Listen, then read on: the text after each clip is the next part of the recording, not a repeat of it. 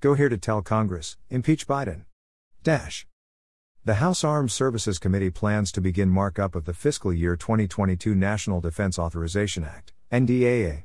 As you may recall, in July the Senate Armed Services Committee, SASC, voted to include women in the military selective service via the National Defense Authorization Act, NDAA.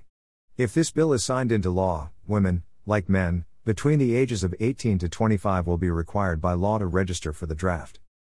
For decades, Eagle Forum has stood against any effort to enlist our daughters. They have joined a strong coalition effort telling members of Congress to reject any attempt during the House Armed Services Committee markup to amend the Military Selective Service Act to include women in the draft. Our lawmakers do well to remember that no enemy force uses women.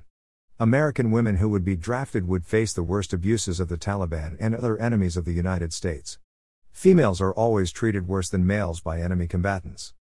Make no mistake, members who vote to include women into selective service do so to appease liberal ideology and not out of care for our military strength and superiority, said Eagle Forum President Colleen Holcomb. Under the excuse of equity and equality, women will be sent onto the front lines. Our representatives do well to remember that war does not play by the ideology of diversity and inclusion.